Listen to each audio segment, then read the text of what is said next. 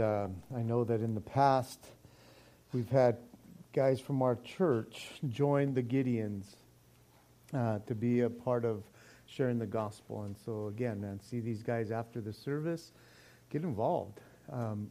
What a great open door. They give you all the materials. They give you a word of God. And all you have to do is like, hey, would you like one of these? Would you like, and then it goes from there. So what an exciting thing, exciting ministry.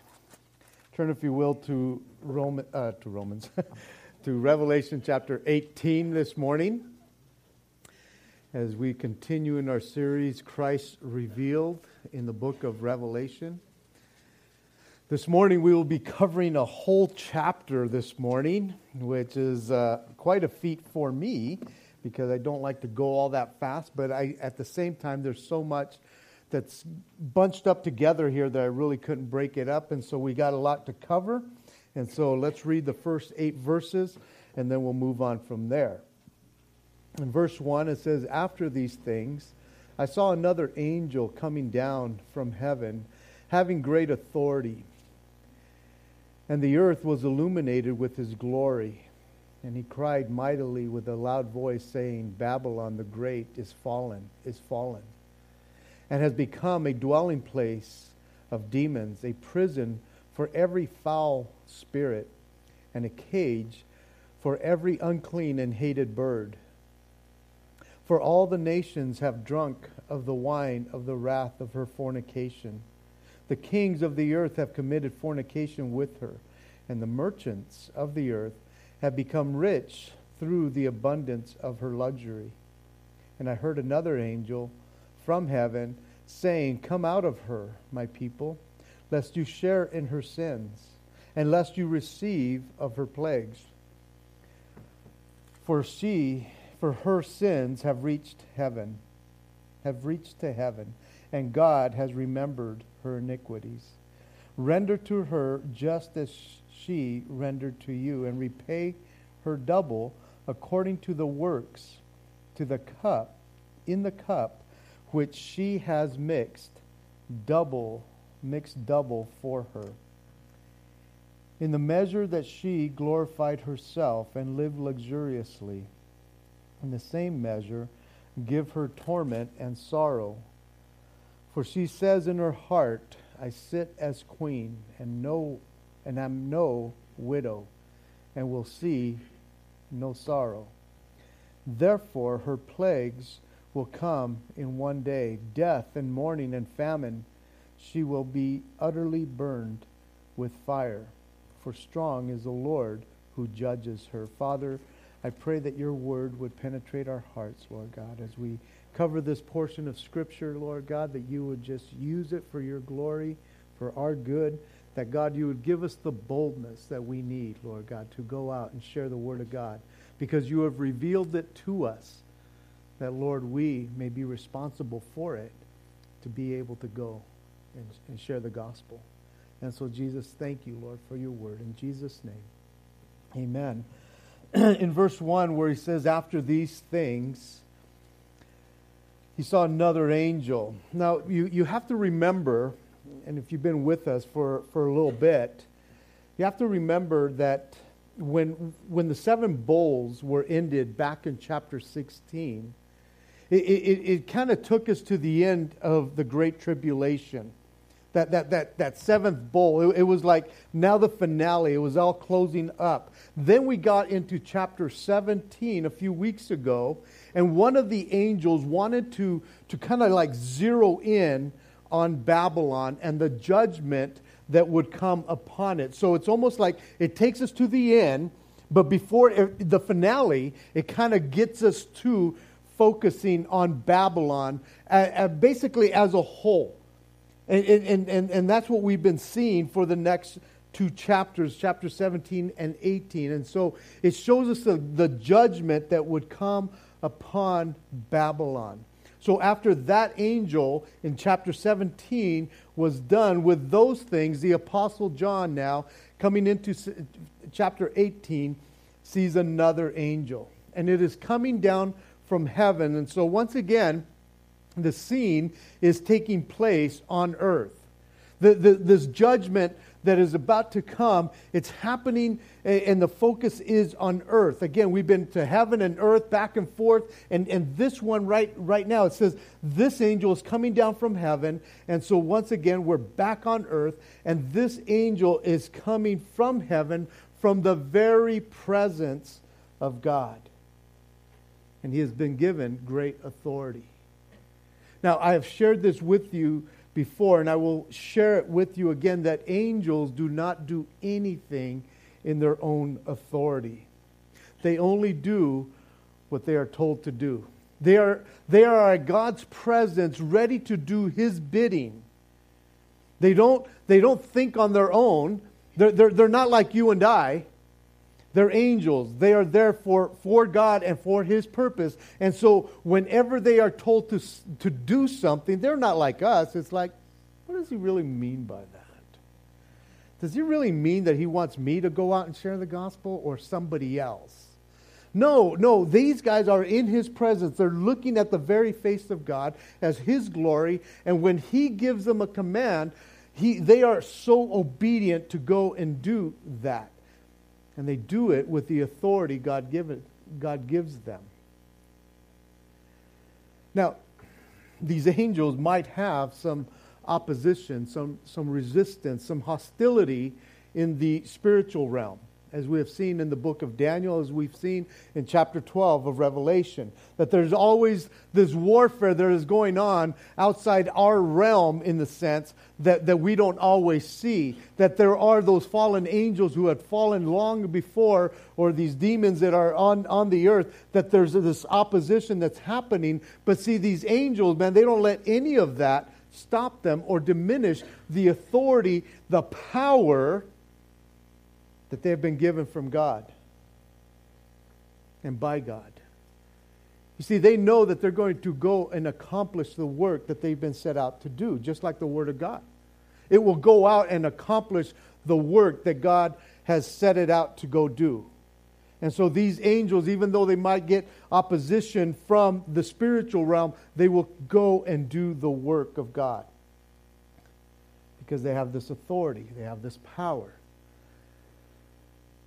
In the King James, the word authority that we have here is power. And in the Greek, it carries the meaning like in the sense of ability, privilege, i.e. subjectively, force, capacity, complicity, freedom, or objectively, mastery, concretely, magistrate, superhuman, potentate, taken or token of control, delegated influence, authority, jurisdiction, liberty, power, right, strength. That's what that word authority carries with it. That these angels have all that going for them, and so there is nothing that's going to stop them from accomplishing the work and the word of God that God has given to them. And so they come down from heaven to earth with great authority. And it says that the earth was illuminated by His glory. In other words, this angel just lit up the place. The earth, it lit up the earth with His glory, with the way he shined from being in the presence of God. It wasn't so much His glory, but from the presence of God. As one commentator put it, He was so fresh from the presence of God that He glowed. I like that. It reminds me of Moses, when Moses spent that time with God. It says that his countenance just glowed as he came from the presence of God, and people were like stunned.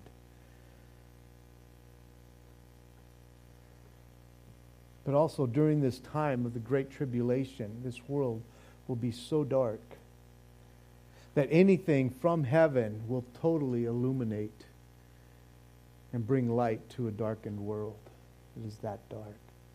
But you know, as I was thinking about that whole thing of how it comes and illuminates, because being in the presence of God, I thought, man, that is exactly what is supposed to be happening today, because we are living in such a dark world that's getting darker and darker every day. And as we spend time with the God of heaven in His presence, in worship and prayer, in His Word, we will illuminate His glory to a world that's getting so dark around us, or has gotten so dark. This dark world that we are living in, because the Bible says that God is light and in Him is no darkness at all. And if the Holy Spirit dwells within us as believers, when we come out, because we have come out of that darkness that we were once in and into His marvelous light, then we are to shine that light. We're not to hide that light.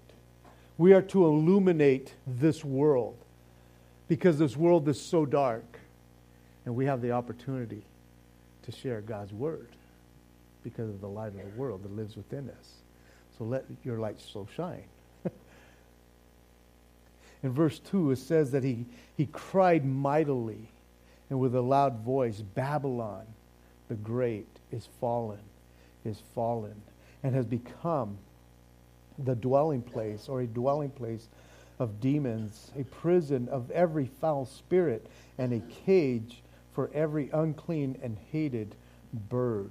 And so the cry goes out that Babylon the great has fallen. Whenever you have something repeated like that, it speaks of the severity, the seriousness, the importance of that charge, that this great city, this city that just kind of took over the world, has fallen. It has come to nothing. And some will say that this is talking about the literal city of Babylon. And again, it is possible that it is talking about the literal city. But the description here in verse 3 that it gives us is the same description that we have of the great harlot in the prior chapter in verse 2, where it says, with whom the kings of the earth committed fornication, and the inhabitants of the earth were made drunk with the wine of her fornication. And so verse 3 from chapter 18 is exactly or just about the same as verse 2 of chapter 17. And so it kind of gives us a feel that this Babylon that is being spoken of here is more of the religious Babylon, because it says that it has become a place of demons, prison of foul spirits, a cage of these unclean and hated birds. And if you remember when we were talking about religious Babylon, that word abomination showed up. And that word abomination is associated with a foul and loathsome stench, a detestable thing. In other words, outwardly, she might have looked good, but inwardly, she was a place of demons.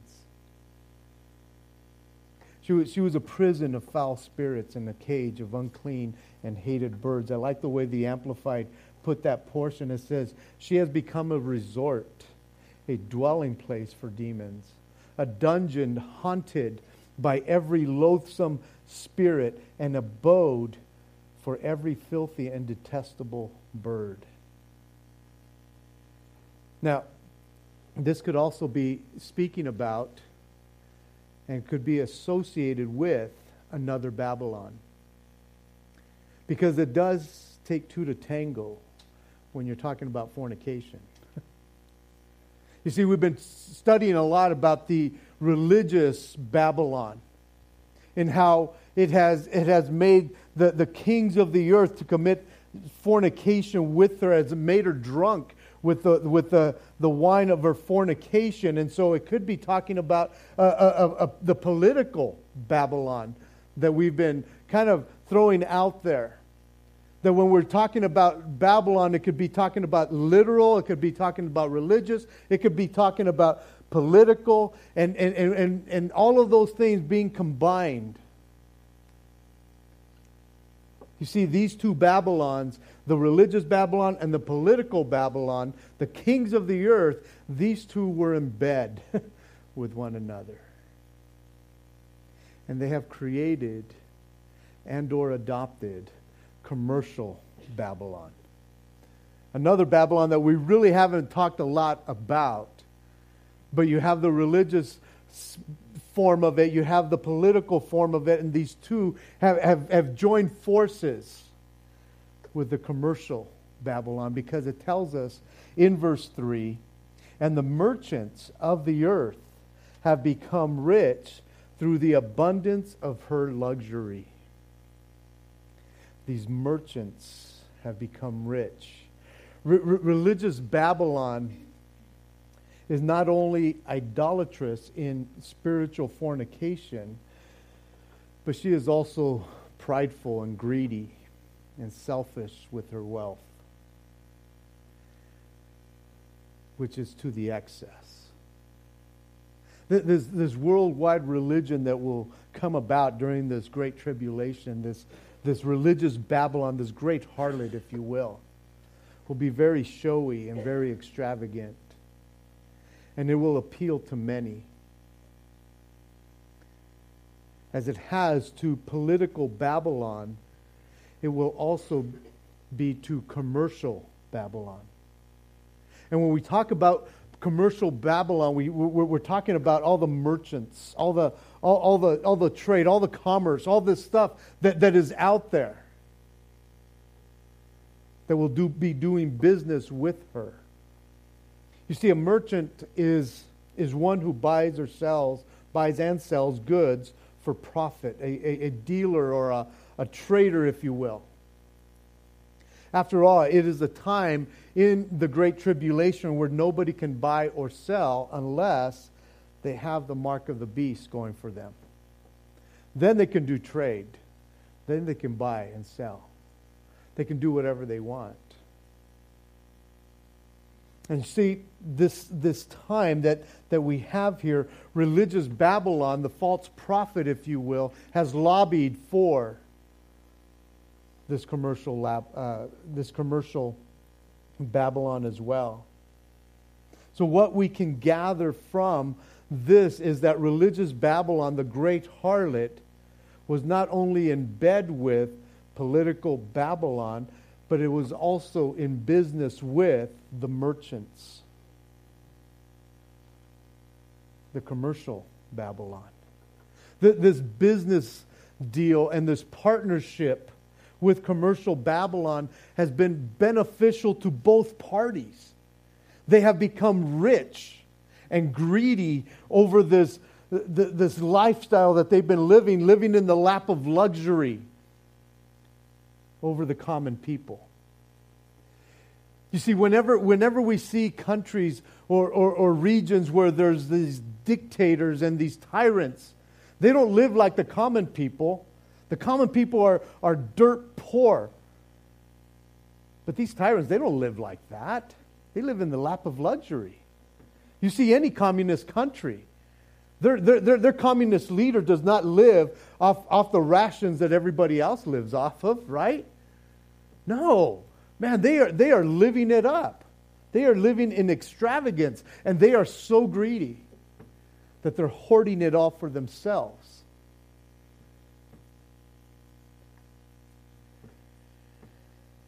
Now, you would expect something like that from the world itself, from the political Babylon, and how it does business.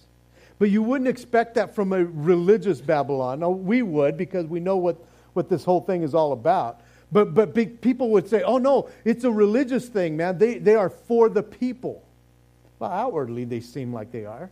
But they are getting rich off the backs of the people constantly, especially in this time, because they are in bed with political Babylon. They are so married together. They are in it for their profit, for their good. And we saw that even in the last chapter. At the end of the last chapter, we saw that political Babylon stabs the religious Babylon in the back. It doesn't care. It used them just like a prostitute is used. But that's who she is. religious Babylon, she's going to be used. Now, it is interesting that in the last chapter, we learned that these 10 horns, this whole system, has kicked the religious Babylon or the harlot to the curb, if you will. And in that, religious Babylon has fallen, for sure. She has fallen apart, and her judgment has come upon her. Oh, we saw that it was, kind of this judgment came upon her from her own people, from political Babylon, but God was still in it, as we saw. He allows all this to happen and puts it in their hearts to take care of her and to ruin her, because God will accomplish His purpose, as we saw last week. But God is still in full control of all the judgment that is coming upon her. But now we see that that same judgment is also to come upon all that is Antichrist. Not just religious Babylon, but also the world system as a whole. From politics to the economy. All of it. And again, if you follow politics, you know that the economy is so associated with politics. All of it is all bunched up together. And so all of it is going to be judged, as we'll see in this chapter. So as we zero in on Babylon as a whole in these 2 chapters, now we get a wider view of all the decadence, the corruption, the debauchery, the depravity, the self-indulgence, that the abundance of all these riches and luxury has brought Babylon as a whole off the backs of the common people that are still on the earth at this time. They're being duped into following after the beast. But they're only being duped because they let themselves be duped because they rejected Jesus Christ. They rejected Him.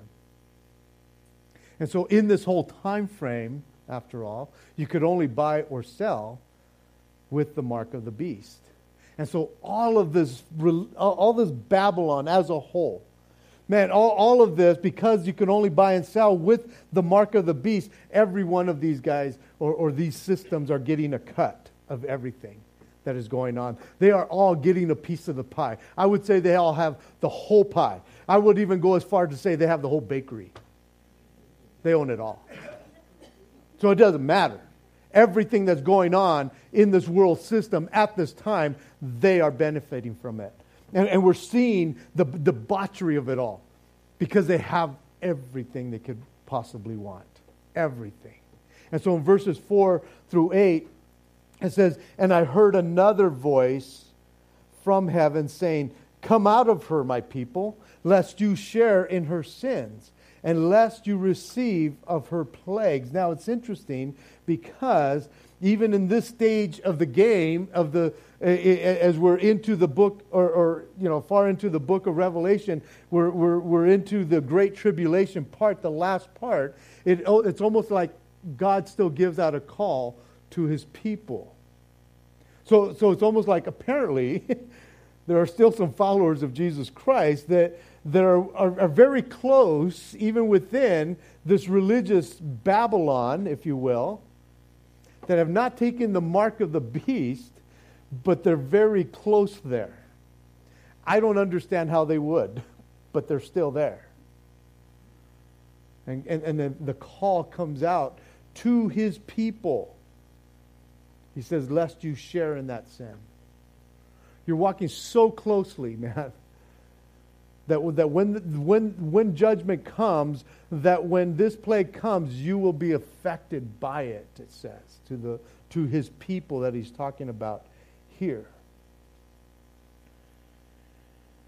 Judgment was about to come upon all Babylon, and God, still in His grace and mercy, wants to save His people from any judgment to come, because 1 Thessalonians 5:9 says, "For God did not appoint us to wrath, but to obtain salvation through our Lord Jesus Christ. And so before the wrath of God is totally poured out on Babylon, he calls them out.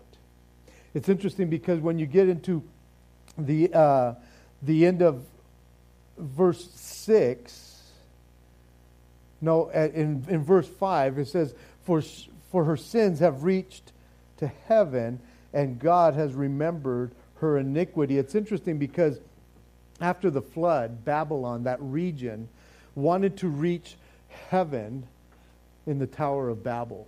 It was all associated. And it seems like they have reached heaven. Not the way they thought they would to take over, but their sins have reached heaven.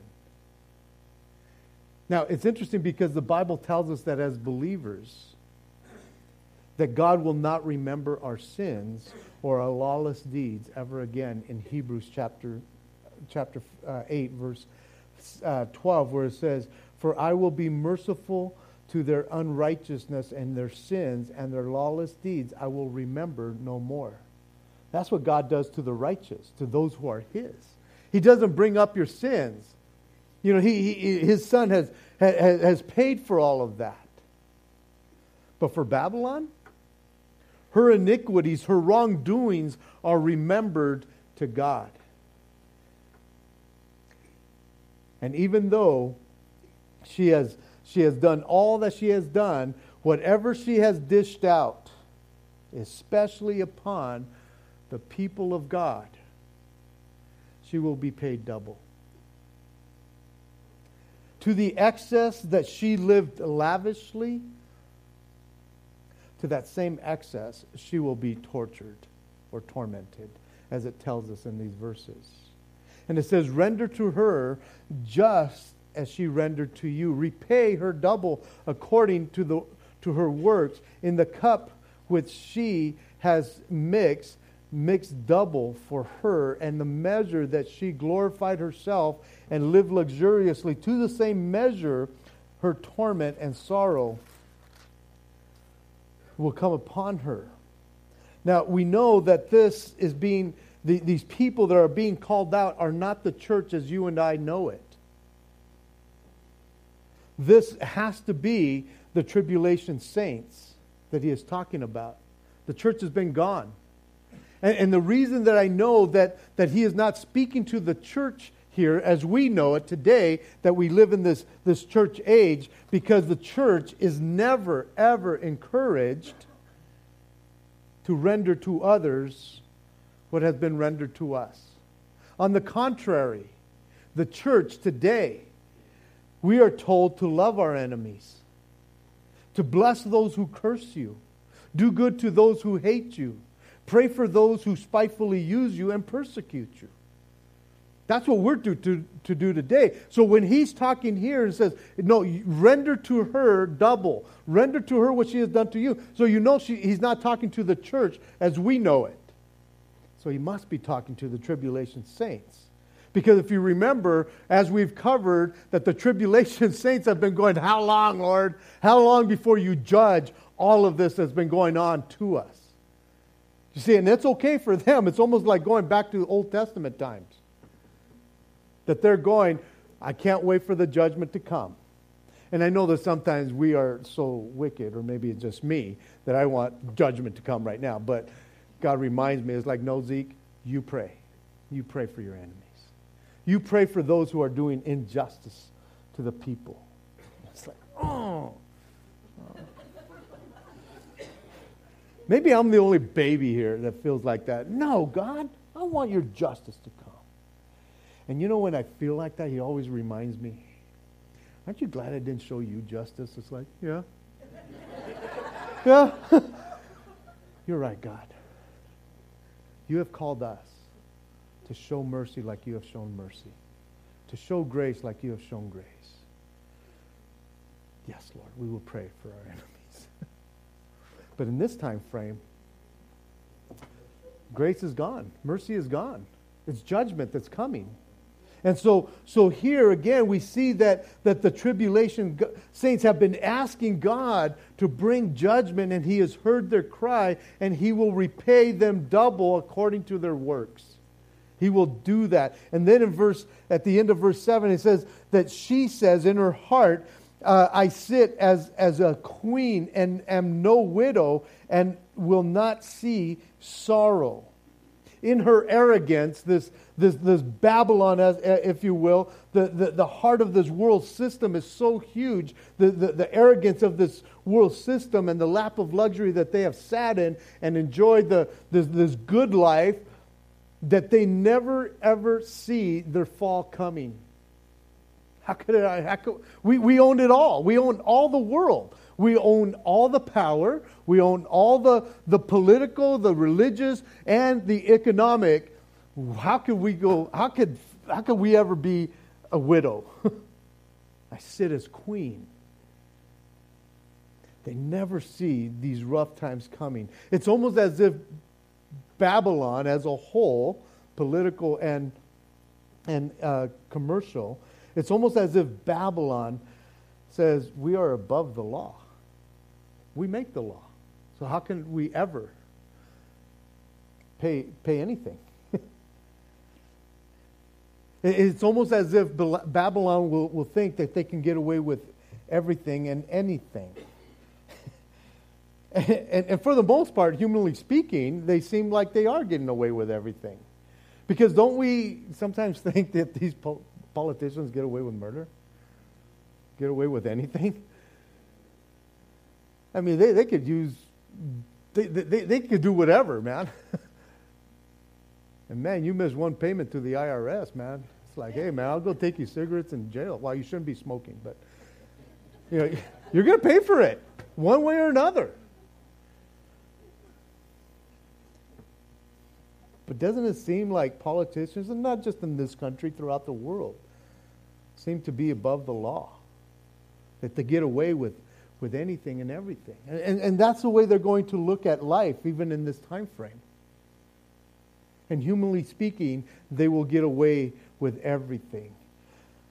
But when it comes time for God to judge her, He will show no partiality or favoritism.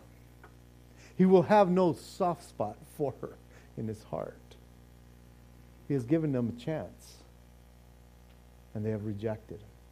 And so it's time for judgment in this time. And Babylon as a whole will have seduced and manipulated so many, and the whole world, if you will, that she has that much power. And it's interesting because that much power and all they have and everything that they have trusted in will fall in one day. In one day. The silver spoon that Babylon has eaten from will be tarnished, will rot away, will disintegrate, will fall apart, and will crumble all in one day. This will be a crash like no other economically. This will be a crash where there is no recovery. Nobody's going to bail them out. Everybody will think that they are too big to fail. But God is the one that's destroying them. Not themselves. God is the one that's on. It says that He will utterly burn them with fire. And that word utterly means completely, to consume wholly. And it will not be a matter of what they try and do to make this comeback, to turn things around. No, it says, for strong is the Lord who judges her.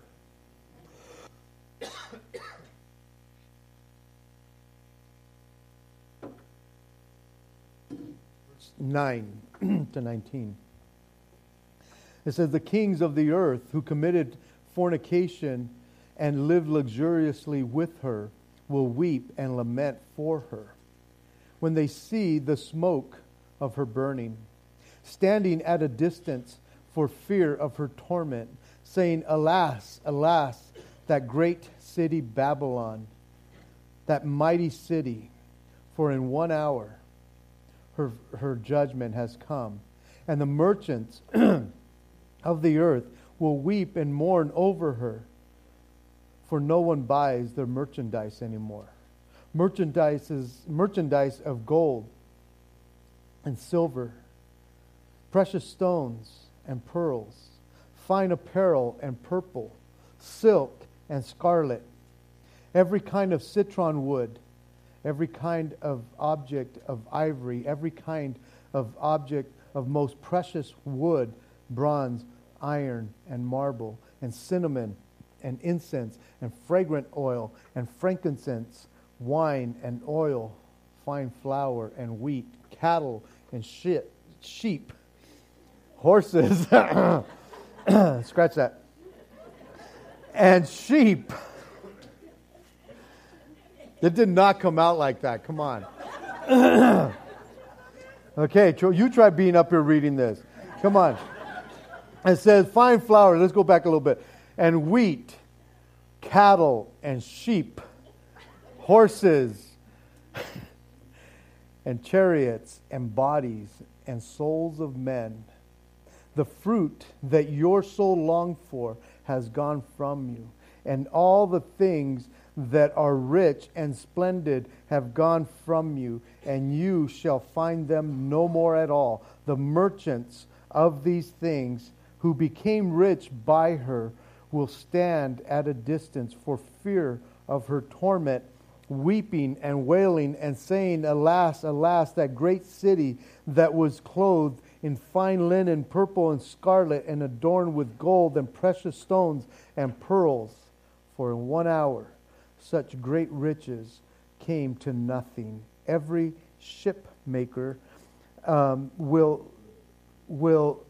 every shipmaker, all who travel by ship, sailors, and many as trade on the sea, stood at a distance and cried out as they saw the smoke of her burning, saying, What is like this great city? And they threw dust on their heads and cried out, weeping and wailing, and saying, Alas, alas, that great city, in which all who had ships on the sea became rich by her wealth. For in 1 hour she is made desolate. Man, oh man, that was hard. The kings of the earth who committed fornication and lived luxuriously with her. He is talking about the kings, the leaders of countries, and those who have been in power, those who were in bed with religious Babylon, and now everything is falling apart. Not just religious Babylon, but political Babylon, economic Babylon. Everything has been falling apart. It says those who had been in bed with her and doing all these things, they themselves had been made rich off of her, are now weeping and lamenting, for their cash cow has now gone and dead. There's no more. And I could guarantee you this, that these same kings never shed a tear or felt bad on how they caused the people, the common people, to fall. They did not feel one bit of remorse. The fact that these people are going, who could have had this destination to heaven, are now all headed to hell. They have no remorse over that. They used them up. And now that they're seeing everything going up in smoke, they are now standing at a distance, if you will, hoping that they too can escape the judgment that has come upon religious Babylon and all of Babylon, but they shall not escape. They're weeping and lamenting for her is outwardly, but for themselves it's inwardly there, because they're doomed as well. And then it says in verse 11 that the merchants of the earth will weep and mourn for her. For no one buys their merchandise anymore. Again, these dealers, these traders, these movers, these shakers, those who have controlled the world economy will weep and mourn, but not for the people, but for themselves. Why? Because nobody's buying their product. There is no more product for them. Everything is gone. It was all about making money. Lining their pockets, being fat cats, if you will. These are the ones that have made the world go round and round. And they had nothing, or they had never wept for anybody else or mourned for anything else that had to do with their consumers or anything. But they are weeping for themselves. Look at the list of their merchandise. As we went through this whole list from gold and silver and precious stones and purple and all this stuff and blah, blah, cinnamon and frankincense and oils and cows and sheep and bodies of men. Nothing was off limits for them. Everything. From sheep to men, to souls of men.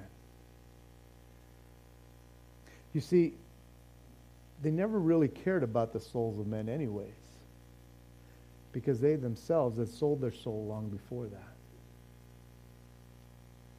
To get what they had gotten, they didn't care. You see, they were willing to gain the whole world and lose their own soul, only to lose it in 1 hour. Earlier it says, man, in one day, man, they lost it all. It says here, in 1 hour. It all came tumbling down. And I was reminded of Proverbs 23:5. It says, will you set your eyes on that which is not? For riches certainly make themselves wings. They fly away like an eagle towards heaven. Is that quick? Verses 14 to 19 here, it says, the fruit of your souls will long for what is gone. Everything you wanted. You see, God is not against wealth, guys. He really is not. But what he is against is greed and covetousness. That's what he's against. And it says in Matthew chapter 6, verses 19 to 24, do not lay up for yourselves treasures in heaven, or on earth, where moth and rust destroy, and where thieves break in and steal. But lay up for yourselves treasures in heaven, where neither moth nor rust destroys, and where thieves do not break in and steal. For where your treasure is, there your heart will be also. The lamp of the body is the eye. If therefore your eye is good, your whole body will be full of light. But if your eye is bad, your whole body will be full of darkness. If therefore the light that is in you is darkness, how great is that darkness? No one can serve two masters. For either he will hate the one and love the other, or else he will be loyal to one and despise the other. You cannot serve God and mammon. These merchants were not serving two masters at all. No, they had made the decision long before to serve Mammon, the god of wealth. And Mammon speaks of wealth, especially wealth that is used to oppose God. Mammon is associated with riches and God and earthly goods. That's what Mammon is. And he says you can't serve both of them. You have to make a decision. And all they could do at the end was throw dust on their heads and cry out, because now their God was dead and their souls were lost. And all they could do is wail and weep because their God could not comfort them, which was money, wealth, power, all those things. And I thought, man, what a sad picture. Verses 20 to the end of the chapter. Rejoice over her, O heaven, and you holy apostles and prophets, for God has avenged you on her. Then a mighty angel took up a stone like a great millstone and threw it into the sea, saying, thus with violence the great city Babylon shall be thrown down, and shall not be found any more. The sound of harpists, musicians, flautists, and trumpeters shall not be heard in you any more. No craftsman of any craft shall be found in you any more. The sound of a millstone shall not be heard in you any more. The light of a lamp shall not shine in you any more. The voice of bridegroom and bride shall not be heard in you any more. For the merchants were the great men of the earth. For by their sorcery all the nations were deceived. And in her was found the blood of prophets and saints, and all who were slain on the earth. This word rejoice here means to put in a good frame of mind, i.e. rejoice. In other words, putting all things in perspective. All those who had suffered under Babylon, justice is now done. It may have seemed as though nothing would ever happen to her, because God is long-suffering. And we've seen his mercy even through the great tribulation, through the book of Revelation here. But God is just. And in that rejoice. For God has avenged you on her. It says in verse 21 to 24 that this mighty angel took up a stone, like a great millstone, and threw it into the sea. And with violence the great city of Babylon shall be thrown down and shall not be found anymore, man. And two things came to mind about this stone. The one, portion that we have covered in the book of Daniel where it says that a stone was cut out of hands and it struck the 10 toes or kingdoms, and no trace was found of them ever again. And the other part that it talked about this millstone reminded me of what Jesus said in Matthew 18, verses 6 and 7. He says, whoever causes one of these little ones who believe in me to sin, it would be better for them if a millstone were hung around his neck, and he would drown in the depths of the sea. Woe to the world because of offenses. For offenses must come, but woe to that man by whom the offense comes. God will judge. Make no mistake about that. He will judge. He has judged our sins on the cross of Jesus Christ right now. We have opportunity to repent each and every day. And if you're here this morning and if you have not repented, then God is giving you that opportunity once again. His mercy and his grace and his love has been shown to you that you ought to repent. And it's interesting because when we see in verses 22 and 23 all the joys that God wanted man to enjoy, and yet man has perverted, will be done away with and come to nothing. When you think of the music, the artistries, the grains, and all the things that God can sustain people, the lights that we can be in this world, and even marriage that is being under attack today. All of these things will disappear because God wanted them to enjoy it, and man has perverted it. And he says all of that will be gone in 1 hour. He will take care of that. For the merchants were great men. They used their greatness for selfish ambition and evil. For by your sorcery, all the nations were deceived. And that word sorcery in the Greek is the word pharmakia. And it means medication, pharmacy. By extension, magic, literally or figuratively, sorcery or witchcraft. In other words, they were able to put the world under a spell. They took them out of their right mind to think straight about who God is.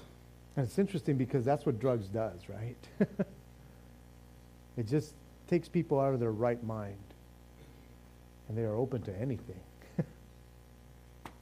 And that's what will, it's not like they forced people to take this or the sorcery or fall under a spell. I believe that the world will be all more than willing to fall under a spell like this. And the end of the verse here, it says, and in her was found the blood of the prophets and the saints, and all who were slain on the earth. Babylon is in no way innocent. It is, this whole system, it is totally guilty, and God is just in judging her. Amen? Let's pray. Father in heaven, Lord, it is a somber portion of Scripture for us, Lord. Even though we see that in the end here, heaven rejoices. Lord, it rejoices because you are just and you are faithful, Lord. You are true to your word, Lord God. And nothing changes, and heaven knows that, Lord. And Father, right now, Lord, as we pray for our world today that we live in, Lord, God, I pray that you would give us a burden for this community, for our homes, for sure, but for this community, for this nation, and for this world, Lord. Father, we just heard this morning that the Word of God is going out all over the world, Lord. You are giving so many people chances to pick up your Word. People are being handed the Word of God constantly. And when the time comes that heaven rejoices like this, it's not because we are glad that somebody's going to hell, Lord. It's because you are faithful and you are true. And you are long-suffering. And we rejoice in who you are, Lord, and what you've done. Lord, you've showed mercy and grace and abundance. But Lord, you will show judgment. So Lord, thank you for being who you are. Thank you that we are on your side, Lord. And I bless you for that, Lord, that our hearts would continue to break for the world that we live in right now, Lord. And we would desire to be out there and sharing the word of God. Blessed be your name in Jesus' name. Amen. God bless you.